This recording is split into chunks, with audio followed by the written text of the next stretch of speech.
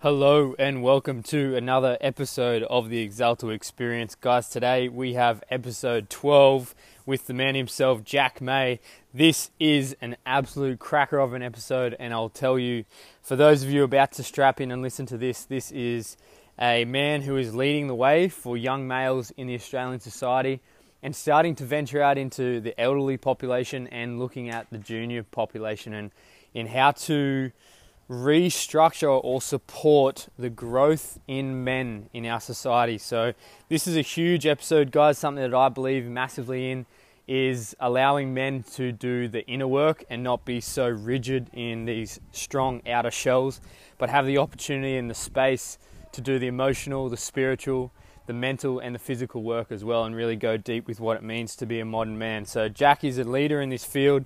He's someone that I've connected to through the amazing connections of Real Movement, and I'm super grateful to have sat down and had this conversation. It's an absolute vibe. Jack's a great man, experimenting with a lot of things, and he is someone that I look up to in this space. So very, very excited. If you're a parent of a young boy, this is an incredible episode, or if you're a young teenage male yourself, I highly recommend you tuning in, listening to this and opening your mind and your heart. So enjoy, guys. Episode 12, the Exalto Experience, Jack May. Enjoy.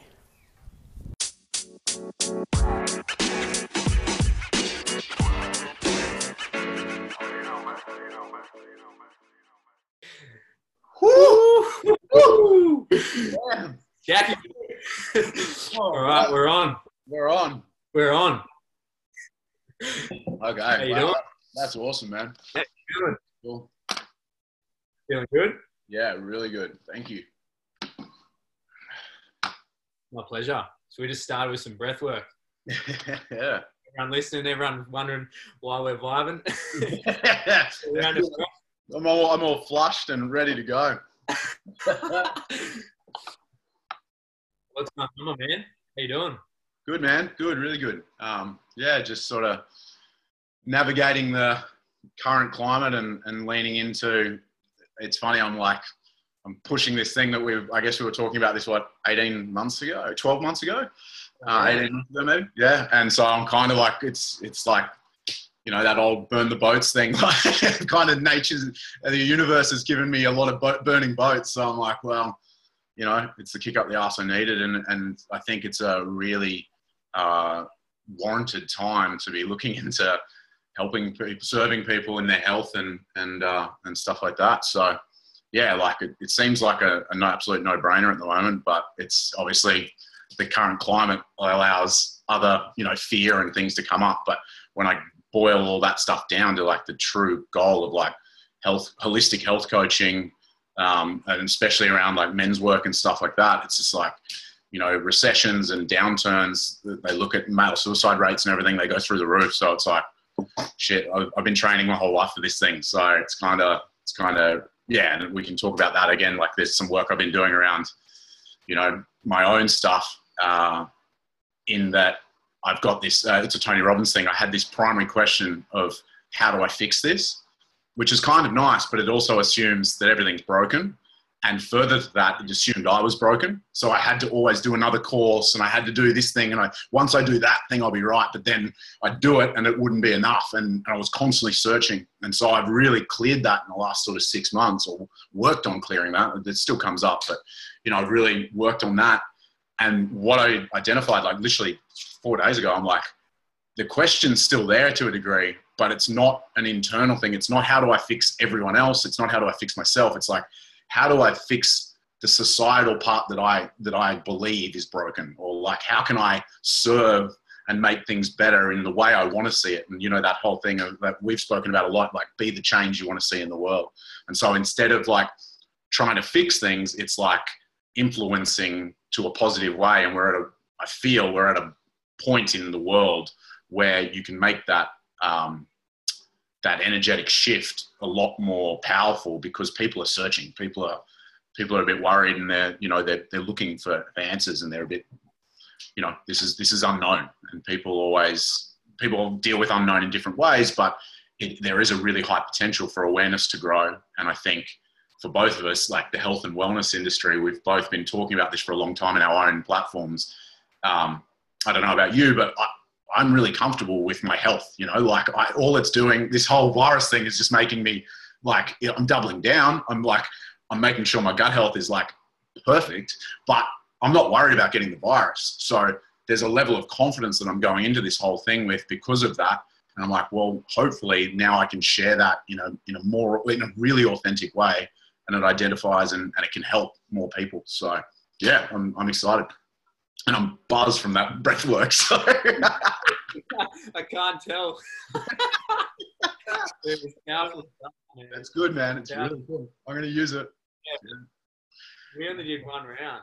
I know. That's like, wow. Yeah. Yeah. 2, 3, 5 rounds of that, man. Man. Yeah. Level. Who needs a coffee in the morning, right? Yeah. So good. So Cool. yeah, it's providing so many questions this time. Hey. Yeah. So many questions up in people with like uncertainty and what is going on, or what can I do, or what am I going to be like victimized by? Like, you know, like so many people in that victim mentality of like, oh, this is happening, of course this is happening, I'm losing my job, I'm losing income, Yeah. Health's, you know, compromised, the world's what's going to happen. But it like brings it back to being, you know, people like yourself who are confident in your own actions and your own being. You're just like, well, what can I do? How can I serve? Instead of being like, what's going to happen, and thinking future tense, because then you're going to get anxious. Yeah. What's going to happen? Instead, just being like, well, what can I do? Yeah. Be my best self and to help others the most. Yeah. So, yeah, And also, I think like navigating the fear for me, like we was talking just before we started, really like about, you know, it brings up a lot of my stuff of like lack mentality and stuff, and navigating that in a new light of like that's a real fear to a degree, but what sitting in it and staying there isn't going to make it any better. So learning that is something that's going to come up for me, but turning up every day is a better way of attacking that fear that I'm attaching to, instead of just sitting in it and being paralyzed by it. So yeah. And also, you know, like for me, like there's been a few little things that have come up. Like there's been a little bit of a rebel that's come up, and I don't know if you saw, like I've gone out and I went out to the Kosciuszko National Park. I was helping a friend move that I'd organised before the Corona thing, and they were stuck. They don't have a car, I have a van. And I was like, okay, I'm still going to do it because they're literally going to be homeless if we don't move. So it was a big deal. And I was coming back. I went down the Hume, and it's just such a soulless drive. And I was like, I've never been to the snowy mountains. So I came back that way. And I think it was interesting on social media. I got like this full 50-50. Like people were like, that's amazing. Like such a good way to spend isolation, or place to be isolated in. And other people were like, no, you're not doing like social distancing. I didn't see anyone for like 2 days. So I feel like I was pretty isolated, but you know, I wasn't in my house. So I can see their point of view, but I think what came up for me was I really need, like, we've spoken a bit in this about like the beaches being closed in Bondi, and I understand that for a tourist point of view, but I've surfed like most of my life, and that being caged thing comes up. And so dealing with that in a healthy way, like I've got a van, I've got a fridge in there, a bed in there. Like I didn't have to see anyone apart from a petrol station attendant. Like my potential exposure or spread of the virus is absolute minimum. But the reward of that was like this amazing cathartic experience of literally hiking a mountain without a track on it, and going through all these fears and all of this actual internal journey and the physical journey of like, I shouldn't be here. I'm taking I'm doing the thing I'm off the beaten path. Like you have to stick in your lane. All of these programs that have been running, and when I pushed through them, the result of that at the top was this whole new confidence in myself. And it's like I felt that call for the week before to go out to the bush, and that experience is now taking me into this experience that I want to share my voice. I want to push through the parts where I'm like, no, don't go out of your lane. Don't do anything to disrupt. I'm like, no, this is the time to do the right thing, like for me, and like be in myself. So yeah, it's interesting how I think there's a real power in taking this time to listen to yourself deeply, and not breaking any rules or anything like that, but really listening to what's important to you. And for me, being in nature and having that that time to myself and that introspection and that greater thing to influence me has really set me, like, I've got such a fire in my belly right now. Like I know I'm on the right mission, on the right path. So yeah, I'm excited. It's unreal. You kind of created your own hero's journey, eh? You just like, yeah, I'm going to throw myself into that tail. Yeah. And it was sketchy because it was sketchy because it all burnt, right? It was all burnt. So there was no like grass cover. So the ground was like quite slippery and it got quite steep. And I've been climbing and stuff since I was a kid. So I felt really comfortable in it, but there's always that, I was 100 kilometers away from any township. I had no phone service. So there was that real like pushing it. And those stories came up, and then I literally got halfway and I sat there and I was like, you've done it a bit. And then I was like, no, like there's still something there. And I took every precaution. I was really careful. I didn't rush. I didn't, I was smart about it, but I definitely had to push through some of those programs that I definitely feel have been holding me back from when we spoke about doing this 12 months ago. So yeah, it's a beautiful timing. So good to hear that you're like, because you were so pumped up about it when we spoke about it. Yeah. And you had all these ideas, but you could tell it was kind of like that part. It was like, I'm not ready. Yeah. I can see it in your persona, like you're like, just everything about you being right now is like ready to launch. Like there's that fire is being ignited. Yeah. It's special. It feels great. There'll be plenty of bumps along the way, but yeah, it's cool to be like sitting here in this, and especially like we're sat like in this climate when there is so much uncertainty and stuff, to have that like it's going to be okay, and I've got this. It's a cool place to be. Yeah. So what's that fire look like for you? Look, I think that this is it really feels like this is the right time. I feel like the world needs this kind of leadership, this kind of voice.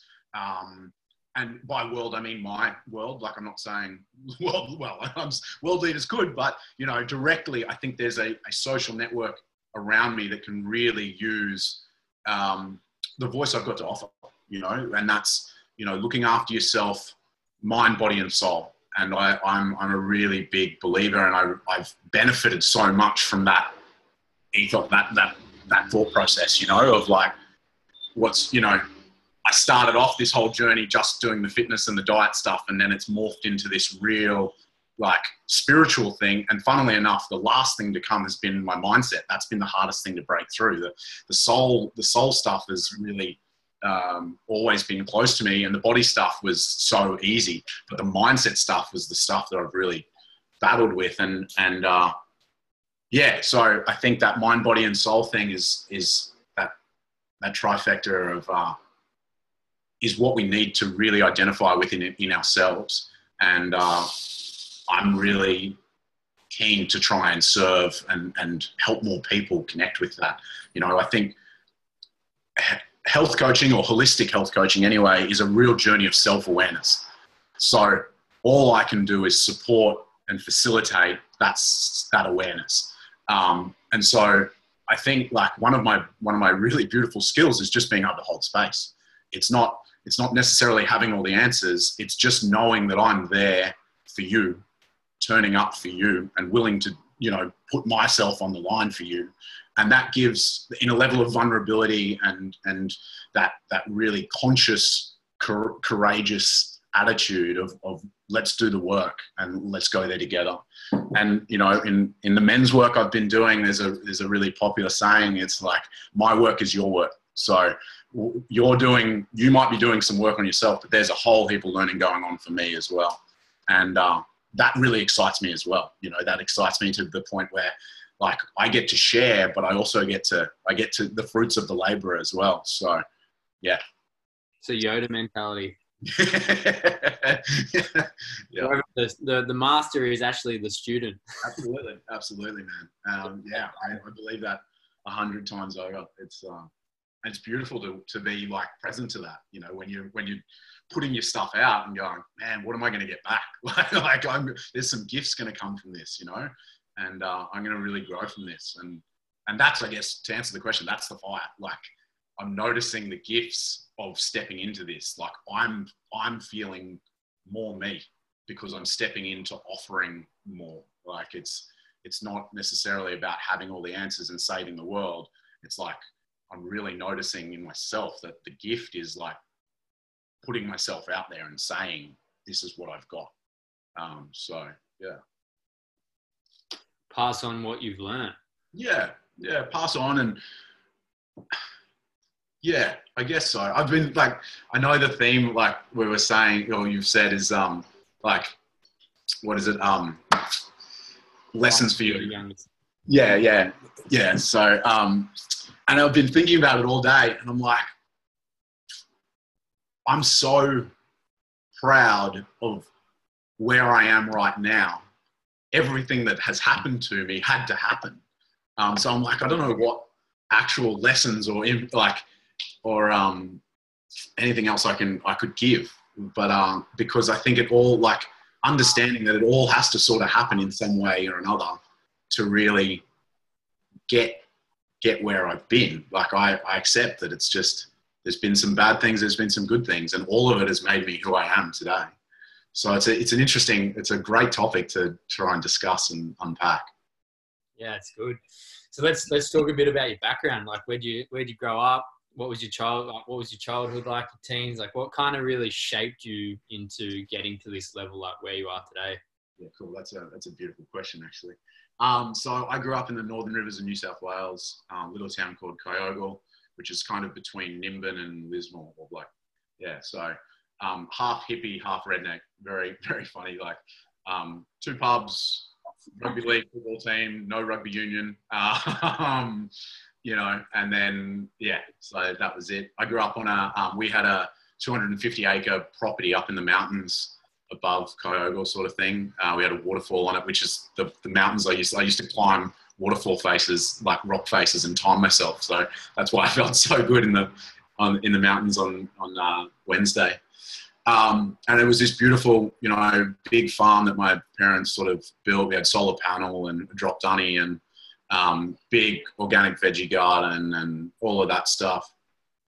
So a real connection, just like absolutely in the bush, 4-wheel drive access only up this hill, no neighbors whatsoever, grew up in the nude and all of that stuff, like really, you know, in it, I guess.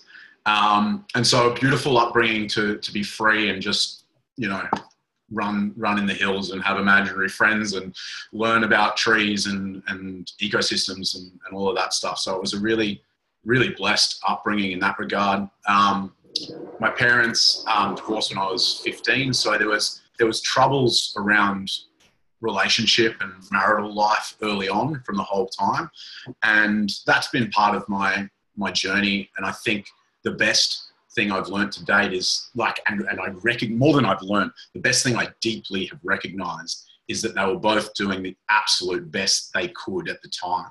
And there is a period of time where I went through where it wasn't good enough, and that all turned into my own stuff to have to process. But coming out of it, sitting here right now, like, that, I only remember the really good stuff, and all the other stuff has shaped me to be able to sit here in compassion and love for 2 people that gave me a really beautiful upbringing, but also had their own shit to go through, you know?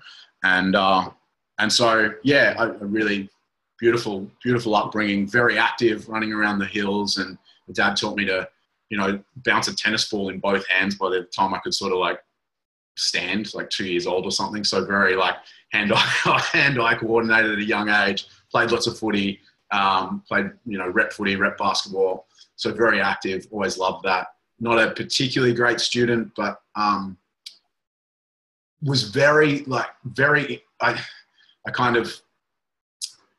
I empathize with people that are not good students, because there were certain studies or certain teachers that I excelled at massively.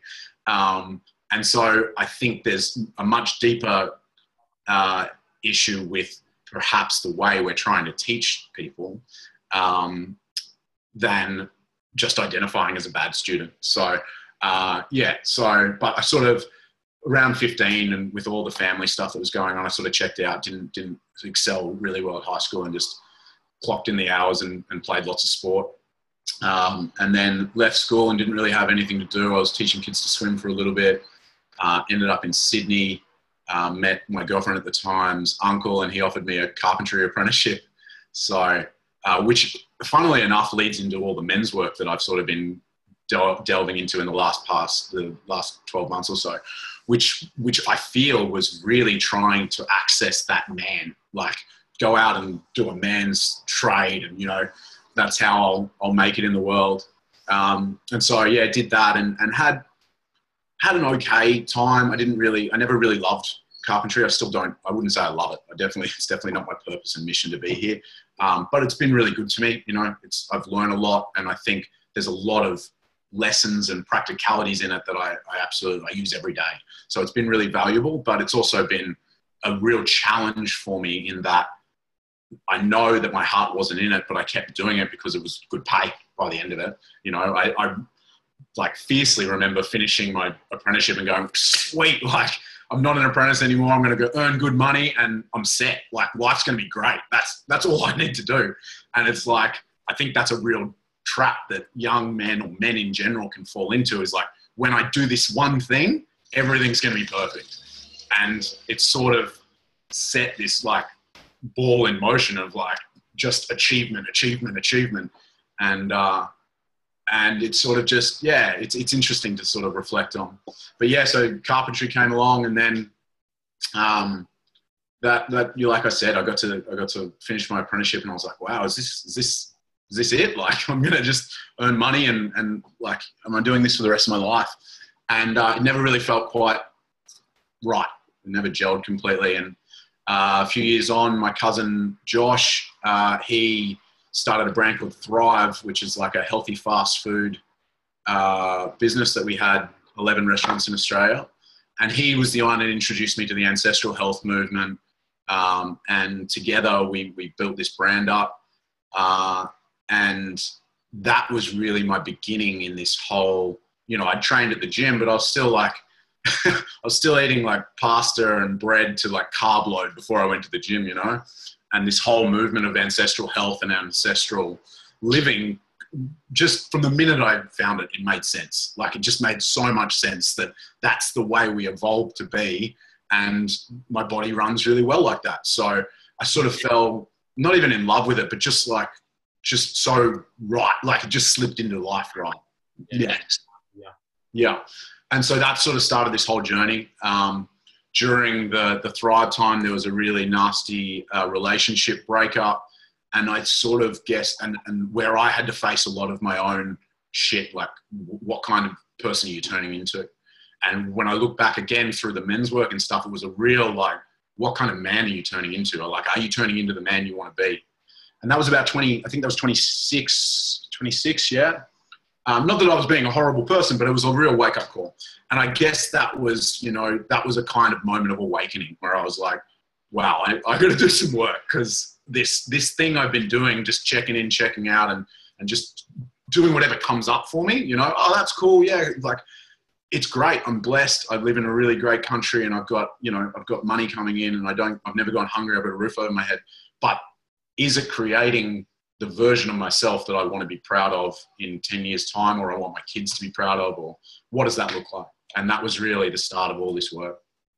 Well, we need those events to actually test our character, right? Like that you have something, like it's easy to call it negative, but you have something testing come up. It can be a relationship ending, or it can be like, losing your job or getting injured. You can get like a massive injury, start losing the value of training. You could do, who knows what, like, yeah, there's going to be so much stuff that happens, and it gives you that test of character. And then if you have the level of awareness to see how you're responding to that event, you can ask those questions. So I feel like you spoke about, your parents, the trouble you went through when you were 15, 16, and you wouldn't have had that awareness back then. So you've just been like, do, you know, rat bag or whatever. Like I was fucking rat bag when that shit was going down with my family. Yeah. Yeah. So, Yeah. That was the beginning of, you know, all the probably, well, I don't like the word toxic, but the anti-establishment or anti, you know, social behavior of binge drinking and, you know, bad attitude towards women, all of that stuff that young boys trying to be men can fall into. And I definitely fell into a lot of those, you know, and like, I think it's Kieran Ray talks about the feather, the rock, or the brick. And so life will come along, the universe will tickle you with this feather, and you'll be like, oh, like, go away. And you don't hear it. And then they'll start throwing little rocks at you and all of these things. You're like, what is that? And then the brick comes and it knocks you out. And you're like, and you can look back. And that's a great example. You know, that when I was 15, 16, it was like, there's this feather going, like, how are you going to react to this stuff? And, you know, the choices were made. And like I said earlier, I'm grateful for them because I'm sitting here with the knowledge and the power to know where I'm to just sit happy with who I am right now. But but the brick came along and it floored me. And it was a beautiful experience. That was when I literally booked in to do Tony Robbins, you know, what is it? UPW, went to that, booked in for all of his next ones, like signed up for the whole lot. And that was really the beginning of you know, self-development work. And then went to do, you know, a lot of plant medicine stuff. I've done the 10 days of silent meditation, Vipassana, and then stumbled upon men's work at a really beautiful time. I think having done a lot of those things, the final piece for me that I felt was missing was that really deep connection to being a man and what that's like. And found that and have just had some really beautiful experiences and really good support around, you know, uncovering some of those belief systems and it's just, that's sort of where it's at now. Well, let's talk about that a bit, because that's what inspires me a lot about your message, is like having the view of like the modern man, because we're growing up in a society, especially if Australia can be so damaging for the masculine energy, especially in young boys coming through. You know, if you're playing sport, there's a heavy presence of like this manly kind of like, you know, there's so much shit that's wrong with it, you know, from what I can see and what I don't value anymore. But I kind of came up through that system and was so confused what it meant to be a man. Yeah. With the work you're doing with men now versus those kind of influences or behaviors that you're modeling when you're 15, 16, like what's the differences? Like what do you value? What to you is a modern man? So I think what's first really good to premise with this is, as boys, we look to the men in our life as role models. And the men in our life, or in my life, I'll speak personally because I don't want to throw a flag over everyone, but the men in my life had looked to the men in their life. And when we look through historically, there is a really strong delineation around the time when we industrialized the world, where men just went off to the coal mines. Instead of being in the farms every day, a part of the community and growing up with the children and playing, they went off to the coal mines, or they went off to wherever, the gold, whatever it was, and they became industrialized. And it became this detachment from the family home. So the mother became the primary raiser of the children, and the father became a breadwinner. And that was kind of this standard role that we played for a really long time, until about the 70s, 60, when the women's movement really disrupted that, which was great because we saw the disparity of everything that's going on. It highlighted how disproportionate the women's role was, but also how what we're seeing now is how disproportionate the male role is. So what's happened is the women have had some great success. There's still work to do, but they've had this really empowering success level. But the men are still sort of stuck in this, don't let your feelings show, turn up for work, pay for the bills, provide, you know, for the family. And that's a real broad brush, but there's a level of that. So if you look over generations of men, fathers, not being able to feel their emotions, and then not being able to pass that on to their children, that then allows you to have a little bit more clarity on why we might be where we are. So personally, my father told me he loved me nearly a number of times every day. Like I'm not talking about that directly, but I'm saying there are levels of influences over generations that men have held back, created walls, and almost shut down their growth spiritually to grow economically, to become a more economic machine, earn more money, buy a better car, buy a bigger house, provide for the family. They've shut down their spiritual growth. Whereas women have almost lent into their spiritual growth to become more powerful in their own regard, because that's what they needed to do to get out of their oppressed state. So I see this really interesting situation we're in where the women want to keep going up, but almost what's holding them down is the men, because the men haven't reached the spiritual level where we can just go like this. It's still like this. So what I see happening in the men's work is men are getting a space where they feel safe to access some of these emotions that they haven't felt safe to access. And then they're getting time to clear it, and they're getting time to be supported in moving into what they want out of that. So I think the idea of this boy growing up in this, manly Australian, you go out and you become a chippy and you drink beer and you don't talk about your problems and all of that. Fucking suck it up.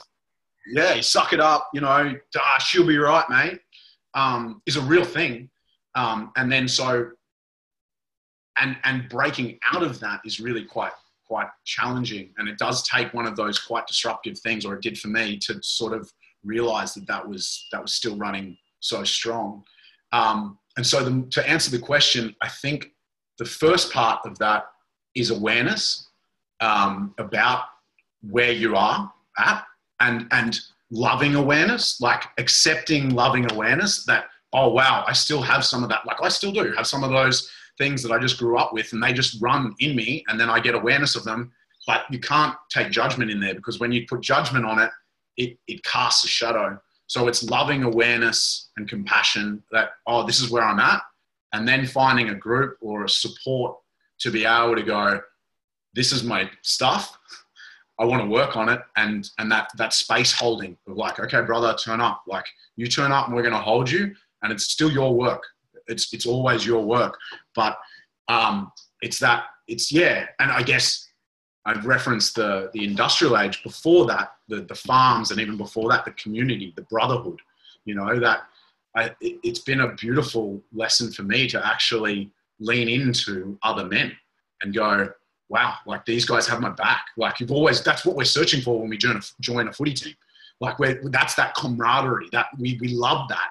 It's finding a framework that uplifts you instead of keeps you at a ceiling is mainly the only difference. The footy team can really keep you in a ceiling place, and then there's a potential to be lifted up with the brotherhood as well. Yeah, it's like that. It's like there's that attraction to team sports because you're a part of something, and there's this strong feeling of, sense of, owner, belonging to the group, belonging to the tribe, finding your tribe. I've got something to fight for here. I've got my brothers. Yeah. But then there's that whole lacking mentality of it. Like you don't actually do the work that truly matters for your spirit, like your emotional being. Like when you're fucked up in a footy team, you don't want to talk to any of your mates about it at footy because you'll just be fucking slandered. Yeah. And you almost for me, I was channeling a lot of those emotions that I didn't know how to regulate into smashing the other guy. like you're actually you are doing the best you can with what you've got. You know that there's a heap of emotion in there that you don't want, but you don't know how to regulate it. So you jump on the footy field and you go as hard as you can, and you just run into another bloke. And there's a level of higher power to it, but it's still, there isn't, for me, it was an unconsciousness. And it took 15 years to discover that. And, it's beautiful to see how unconsciously we still try to get to the right way with different means. It's just, I believe we don't have a really strong societal support network or awareness to go, wow, like, and it's one of the things I'm really sort of thinking about now, like, how do we make that change in our younger generation? What do we provide children and coming of age adolescents? What tools are they? Like, what is it like? And that's one of the things I was like, that I wrote down is like, go out and live your life. So like that sentence to me is like, it's got a lot in it. Go out. Don't just stay like in your little safety net. Live like, actually be alive. And then it's got to be on your terms. So there's that, like, what can we give younger people? Like, how do we teach them to, if someone had have told me, oh, at 15, all you need to do is regulate your emotions, I would have gone, like, there's instant eye rolling and there's like, yeah, sure, man. And you grab a bag and you go to footy training.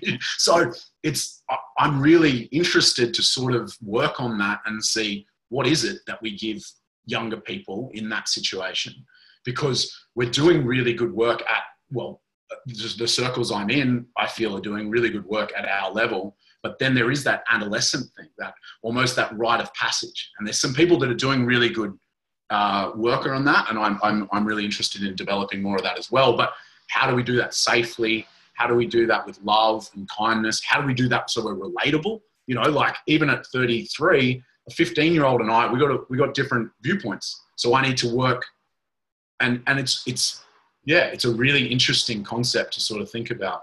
And then, we're doing it.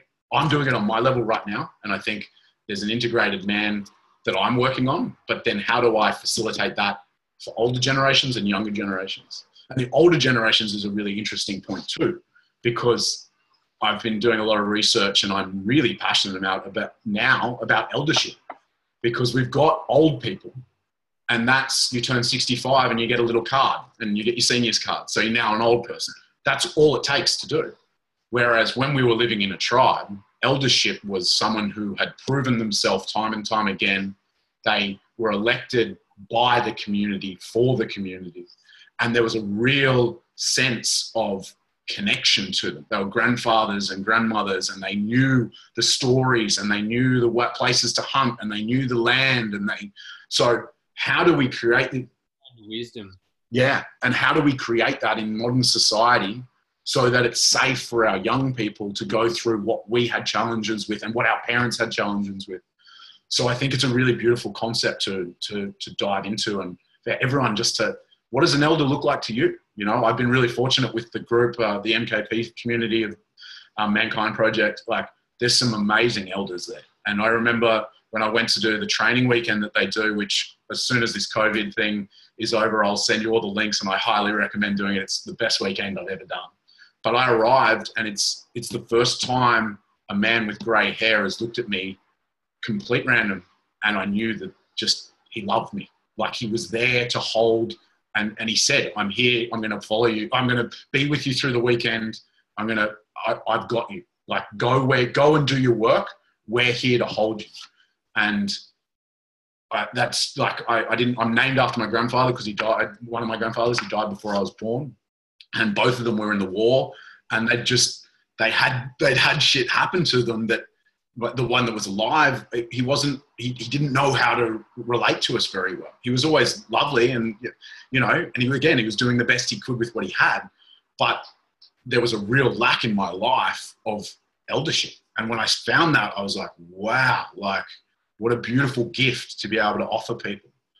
I think that's sort of the whole section, I guess. Yeah, fully. There's such a big space that's missing with the integration of like the tribal means or the tribal flow of energy and lessons and support that is lacking in our modern society. And we really see it within, the troubles in homes, the troubles in groups, friendship groups, in teams, in workplaces, all this stuff. There's so many questions inside people that aren't being answered because there's not even a space to ask the questions. And so many people are stuck in their routines of house, work, groups. They're not asking the deep questions of growth. And also what just came up for me was like, back to this journey, climbing this mountain, there's so much legislation and authority about doing things a certain way. We don't give people the benefit of, like, I'm not saying go out and do something stupid, but people should, like, all the national parks right now, the camping grounds are closed because of this COVID thing, right? I understand there's a health issue, but stopping people going out into nature when they choose to because they need to, I feel is a much bigger snapshot of what's going on in our world. Like, why is that a thing we shut down? Like, I get where Bondi Beach is a tourist attraction. I get that. Cool. But a campground where you choose to go on your own and sit in the bush and listen to some lessons from a much higher power than anything I can teach you, I think is really why that tribal aspect that we're really missing. And it's a really, it's a powerful opportunity that I think is often overlooked. Yeah, it's so interesting to see what happens in day-to-day society, even in the next 3 months. Yeah. It's going to be really interesting to see how this progresses, and then if it starts to ease off, then what the ease off looks like as well. I'm very interested to see how we respond. But, I'm grateful that, people like yourself are within our communities and people can connect. Like, the other thing is, like, we have the opportunity to connect via technology. Like back, years ago, you would have just been in your house and maybe had a radio to listen to and been like, what? And on the radio, there would have been some jargon, like bullshit media. So grateful for these experiences, right? And I think, like, personally, I'm leaning into them more than I normally do. Like, I sort of like, I go into like binge social media and then I withdraw, and then whereas now I'm like, I'm being really careful about how I use it, but I'm making sure I use it really proactively, and I'm making better relationships and,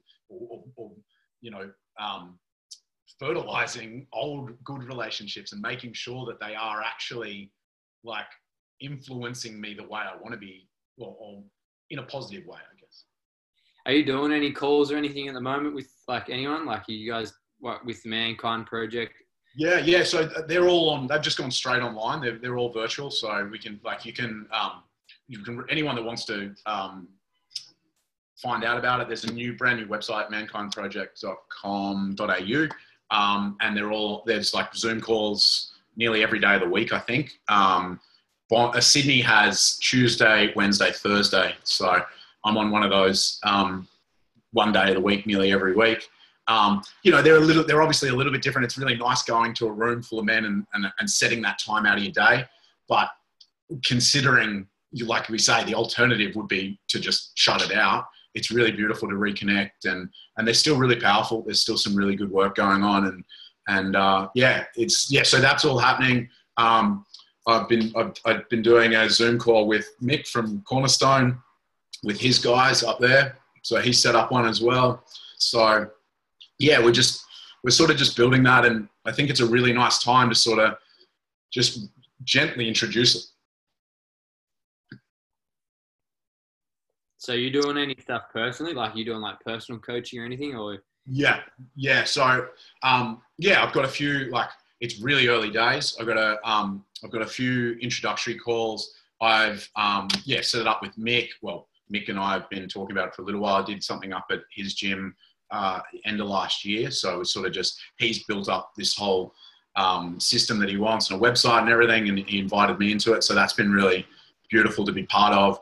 And then, I've just been reaching out to a few other people and just seeing how it fits and where it fits, like, MKP is obviously a free event and I highly recommend it, but there's also sometimes there needs to be a bridging gap between that of like just a one-on-one. And sometimes there needs to be a different view too. Like, the MKP is it's a well-tested way of doing things, but there's a lot of jargon, there's a lot of like buzzwords and stuff, and it can sometimes be a bit overwhelming for first timers. And they mitigate that really well, but I think there's a moving scale on what you offer and how you support people in this. And I'm really leaning into trying to broaden that as much as possible so I can reach as many people and then get the same or similar results. So yeah. Epic. Yeah, it's so cool. If it does come down to the fact that we stay inside for, I don't know, up to 9 months, who knows how long this thing could last. There's so much opportunity for people to connect via like Zoom and Instagram and calls or Facebook, whatever it is. There's so many groups and opportunities for people to still learn and not just be like isolated and feel secluded. Like there's so many great connections to be made. So it's just about reaching out and asking questions. So yeah, it's absolutely. And I think, really stepping into that authentic, genuine, vulnerable state where you're offering something that is relatable, and loving and kind is it's a beautiful lesson for yourself, and it's a great gift to someone else or to the world, the universe. So yeah, it's really fascinating for me to sort of think about that. And even when I was saying it, I was like, yeah, like just that's really what I want to do, is just authentically, vulnerably share as much as I can. Like not every day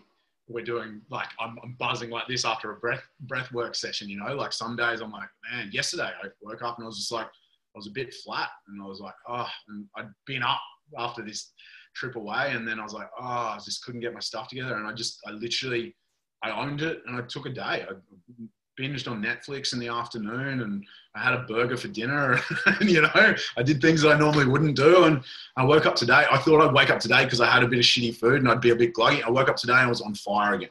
So, I think, just being gentle and with ourselves and with others, and then, offering what we can as much as we can is a really nice way forward for me, is what I'm sort of looking at doing. Yeah, it's okay to have some off days, hey? Absolutely. Yeah, I definitely fell out of routine in the start of when the gym closed. I was a bit out of whack. Started eating. I mean, I don't eat bad, but I was having some peanut butter, and I know it's not good for my guts, and I was like just stuck in, and then got like 2 or 3 days, it started getting the shits. I'm like, what am I doing? I know I got to get back to my routine, and I got to get back, and now I'm feeling good. So I start getting back into that routine of training and eating well and then meditating and doing all that stuff. It actually boosts our energy. It supports, positive vibrations in your body and makes you feel good instead of negative and unmotivated and slow and sluggish. Like getting back to that, tuning in. Yeah. Yeah, I'm pumped. Yeah. So let's talk about, I want to kind of bring it around full circle. So you spoke about you're not sure how to go about it yet, and there's some people doing it, but if you had that opportunity to and maybe let's reframe it. It's not with your younger self, but if you had a 15-year-old who was going through, his parents were splitting up, his friends were getting stuck in the booze, he'd been taking drugs and stuff, it's starting to creep into that time where there's some opportunity to kind of follow the crowd. Yeah. What would your advice be in regards to looking after yourself? Yeah, beautiful. I love that you finished on follow the crowd, because I started reading Carl Jung's autobiography. It's dense, but it's great. And he talks about when he's like 9, he goes to school and he realizes for the first time that he starts changing his personality to fit in. And it was another brick moment, man. I was driving, I was listening to it on Audible, and I was driving, and I was like, I almost had to pull over. I was like, wow. And I just got this flashback, and I thought of it in regards to this question. I got this flashback when I was in about year 6. It was just our class, so 30 kids. We were doing this thing on bullying, and I'd been being bullied pretty bad early in that year. By year 6, maybe it was year 5, but it was still around, but it wasn't really bad, but it had been really bad. And the teachers were basically said it was a bad process, because it was if you believe in bullying, everyone go and sit in one end of the corner, and if you don't, stand in the other. So it was full sectional. And so, but I'll never forget it. There was every girl in the class went and stood in, they think bullying is a bad thing or a thing. And there was every guy except for one kid who got picked on a lot. And he went and sat with the girls and he believed in it. And I remember, I'd never thought of this until this book came up. I remember at that stage thinking that I wanted to go and sit with them, but no one, like, I just couldn't do it. I couldn't break away from the tribe. Like, I was like, no, that's death. Like, and I remember this kid, and the kid, funnily, the kid that was getting picked on, like, I didn't like him very much. I probably bullied him a little bit, like, in hindsight. And I remember having this admiration at, 12 years old for this kid that had enough, like, in him, enough energy in him to stand apart from every other peer male in this class. Like I said, horrible process. But I remembered that. And so I think the first thing I wrote down when we talked about it was be true to yourself and don't change your beliefs to fit in. And that has been since probably I don't know if that was the first time. I didn't fit in much as a kid. I was a bit nerdy. I was like parents, like solar power, and I was a hippie going to school in the redneck town, right? So I changed schools when I was in year 1, and that was when I had to learn to fit in. And so it probably started then, but that's a really big moment that's just come back to me recently. And the challenge I have with the question is there's a belief system that was inside of me that made me want to fit in. And how do you talk to a kid at 15 about that? That's a whole different thing. But that's one of the things I'd like to, and I guess it leans into the next thing I wrote down is learn to go inward. You don't have to meditate, but just, there's a reason that so many young kids love surfing is because when they go, obviously it's fucking sick, but also when they go underwater, they've got to hold their breath. It's silent and then it's really loud. And there's this contrast between really, really alive and really, really quiet. And I believe, and then there's on the wave, you're really, really present. So there's this subconscious thing of putting yourself in positions to get what you need. So there are two things. And then I guess kind of how I started off to link around, like in, going out and living your life, understand that is the journey. Like every minute of it is. And the things that come up, the hardest challenges in my life have been the fruits of the fruits. They've given me so many gifts. And another friend of mine in the men's work says, beautiful gifts can come in ugly wrappers.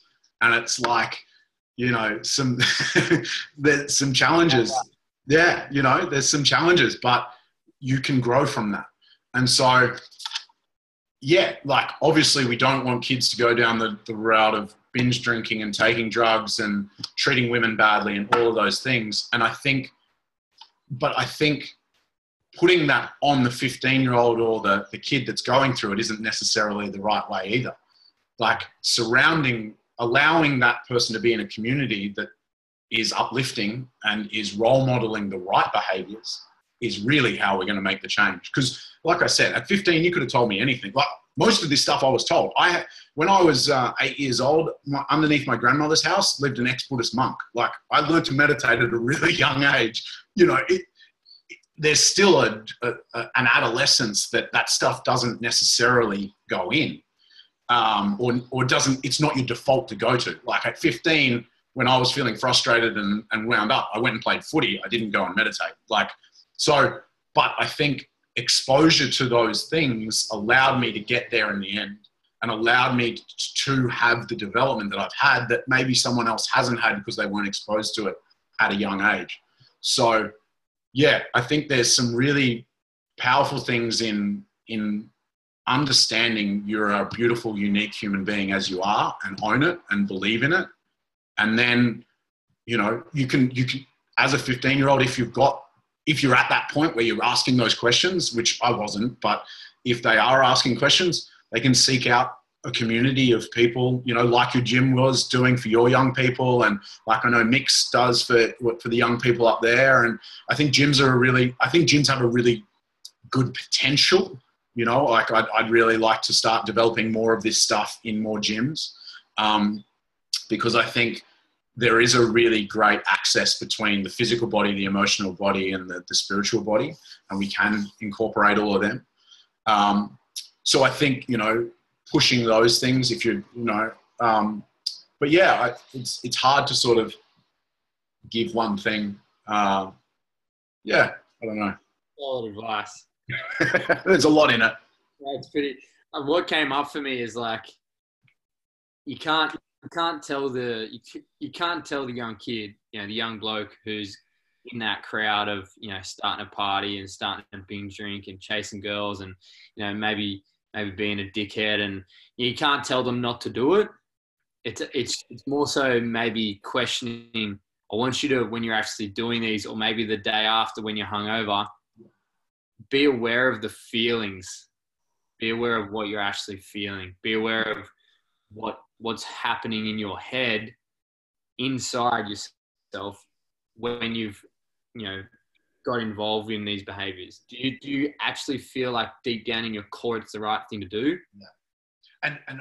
And what's been really good for me is when it comes up, like I've still got issues, like when I'm really stressed, or when I'm like, I still think just go get a bottle of red wine. And sometimes it happens, right? Organic red, you know, I love it. But like, it's still, there is a pathology that's come up through, you know, that culture of Friday afternoon beers with the boys that I still have connection to. And so what's a really nice way of, okay, is it because I'm stressed about money at the moment? Or is it because I want to have a beautiful wine with my partner and really just lean into this experience? And one of them is enriching. And when I have that wine, I'm going to feel good about. And one of them, it doesn't matter how good it is, how like lack of preservatives is, I'll probably get a hangover, because there's a mental connection to the negativity of that. You are trying to mask something here. So I'm going to feel like shit the next day. And that's really true for me. So I think when these things come up, it's hard when you're 15 though, man. Like, you know, there's so many hormones and emotions and social groups, and there's so much going on. It's kind of hard to pinpoint one thing, but just that taking a breath, you know, like taking 5 deep breaths and just going, wow, why is this a thing that I want to do? Why do I want to go in that car with those guys when they've been drinking? Why do I, you know, do I really want to do it? And just, that's the one I really want to, like, I'd really love to work out a positive way to be able to teach that, I think. I think you just scratched the surface, to be honest. Taking the 5 breaths. Yeah. I've just started to uncover this more and more. The more work I do on myself with breath work, I'm realizing that it's our tribal in the modern world. Yeah. If we really connect into the breath, it doesn't matter if you're in a city. You know, I spoke with Adam Kavanagh on the podcast last week, and his is all about the bush, like getting into nature and reconnecting with nature. And he says that's like a massive part of spiritual development, which I believe so. But I also think, you know, and I value that as well. But is the city slicker, or the kid that grows up in Melbourne City, going to have that opportunity to go out in the bush? Maybe, maybe not. And not even opportunity. Like, I've got one of my best mates down here, Billy, you know him. He grew up in Sydney. He loves it. It's home. Like, he goes to the beach, but like for city people, that's home. Like, you can't, it blows my mind. I'm like, how can you just like be so okay with not going out in the bush? And he's like, that's where you grew up there. Like, that for you is home. And there's different people have like, I'm not saying all city people are like that, but a lot of city people just, they're okay they don't need to go out to the bush to have that thing. So yeah, so teaching them the breath work is a really good way to do that. Yeah, like we had it full circle for me with the breath work is like Adam's like out in the bush. We do a lot of the breath work. It opens up your heart chakra. You get really connected and you start to find your spiritual being. And then like, you know, just before COVID closed, so, you know, 3 Fridays ago, we had our state breath workshop at Exalto. Yeah. We had like 55 people there, but there's probably 15 kids between was the youngest. Paddy was the youngest at like 11. And then the older, you know, like there was like a few 17, 18-year-old boys there. And man, we did like an hour of Wim Hof. Wow. And the vibes in that building were insane. Like the roof was lifting off. There was so much positive energy, and it was, you could tell there was that big dopamine release. There was that emotional release in everyone, because everyone was wolf whistling and kahooing, man. It was like, it reminded me of an MDMA party. Like it reminded me and I think, like, again, providing those experiences for young people is, because it's easy to go to a party, you know, like it's easy for them to go to a party. So what do we do differently? Well, we provide similar experiences in different environments that are uplifting and that are showing a role modeling the right way. I think what I really feel is we need to shy away from telling and directing and, you know, demanding that this is the way forward. And we just need to provide situations and then role model the right stuff and conversations, you know, like in front of people. Like, don't shy away from, I read another really great book who is actually written by one of the elders in the NKP community, which is just amazing. And it's free on SoundCloud. It's called Journey Home, and it's essays on living and dying. And it really talks about how we shy away from the conversation around death. So we've got this culture that is scared of death. Kids don't hear about death. It's no, that's, you're too young. And while there's a level of truth to that, there's also how much more do we feed that into everything? No, they can't understand what sex is. No, they can't hear the swear word. No. And they become distrustful of parents, because when, like, the drugs is a great example. MDMA is a great example. The whole campaign on MDMA is it's bad. And there is no 18-year-old or kid that has had MDMA that the first thing they think is that's bad. So they instantly think you're a liar. They instantly think you can't be trusted anymore. And so the breakdown is, well, if they're lying about that, what else are they lying about? And it's the same thing with booze. It's the same thing with sex. Anything that they've been told, no, don't do it. It's like, you know, look at the Catholic Church around masturbating and things like that. It's like this, there was this whole shame campaign, which brought these bunch of fucked up people out, but it also turned them against them because it was wrong. It's not bad. It doesn't feel bad. You're not going to go to hell, all of that stuff. And so we created this society that doesn't trust anyone. And we don't have the right conversations with our young people, so that they then have to go and forge their own way. They have to test the boundaries on their own. And that can be very misleading or dangerous.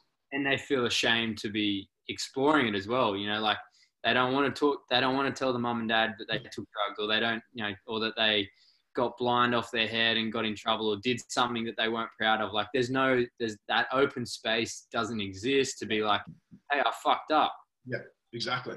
Or hey, I really enjoy the feeling of drugs. Why is that? Exactly. There's no questioning. It's already wrong, so I have to hide it, which creates this thing of pushing stuff down, which only exaggerates the problem. Yeah, like if you push something, if you depress something, the opposite of expressing it is depress. So that's where all that fucked up shit starts to be. Yeah. And that, which leads to dis-ease in the body, which could be gut problems. And then, you know, so it's all related. And it's really about, and I do, and that's why what I'm really leaning into is working with people my age or, you know, young families to create the health in you.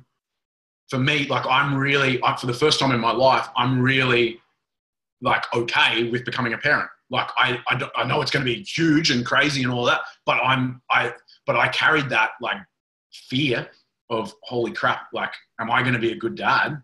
Like, because I've got all these problems, and now it's like, yeah, I still got the problems. They're still there, but I'm comfortable with being me and being able to sit with, yeah. So yeah, it's, I think it's such a beautiful, complex space to try and navigate. But yeah. Wow, so good. That was epic. Yeah. I reckon that's a pretty good note to wrap it up on. That's Yeah. there's so much potential for you to serve the world, man. You've got so much magic in you, and I knew that from the first weekend I met you up at Keegs Farm in Boston. And then I got to catch up again in Sydney like a year, 2 years later, and then now we're on a podcast again. I'm excited to see what you do. Yeah, man, it's exciting times. Like, actually today I was like, oh my god, I've actually got like there's too many things going on, and I've really got to try and narrow that down and just like solidify one thing so that I can be really concise with it. So that's a really good focus for me at the moment. But I just the energy I feel when I start sharing this stuff and the potential to share it and actually make powerful change is so great. And for any of you, your guys, like members or anything like that, if they want to reach out to me, I'd love to have a chat if there's anything going on for them. And then, I think I want to talk to Ezra in Brisbane about some stuff too. And, if you've got something that you think this could fit with in an online thing for a little while, just as a support thing, man, like there's some stuff going on and I think we're just at the start of it, so I'd love to offer a space for people to just come in and feel safe. And that builds my confidence and my skills, but it also gives me a greater network of people to sort of go, wow, that was a really beautiful way that happened. And so the more people, the merrier at this stage for me. And I'd love to keep talking about that offline. That's good. So where can people reach you? Instagram is just Jack, JAKMAY 87. So that's probably my main platform at the moment. I've got a website which is just jackmay.com.au. And that's I'm sort of ramping that up at the moment, writing blogs and stuff like that. That's also got all my art stuff, which we didn't even touch on, but so there's heaps on there. Notes here that we didn't even touch. The whole thing, which is all part of it as well. Like leaning into that creative aspect, which is a feminine part of me, actually allowed me to realize, oh wow, there's so much masculine work that I got to do. Like that's a whole nother podcast. But I think some beautiful stuff. That's it, man. Epic. All right, brother. Thank you so much. I appreciate it. And I'll leave your details in the show notes so that everyone can reach out to you if they want. But super grateful for you, bro. And I'm keen to see what you get up to. Thanks, brother. Thanks for the chat. It was just full of love. Thanks, man. Yeah, it's epic. I'll see you later. Bye.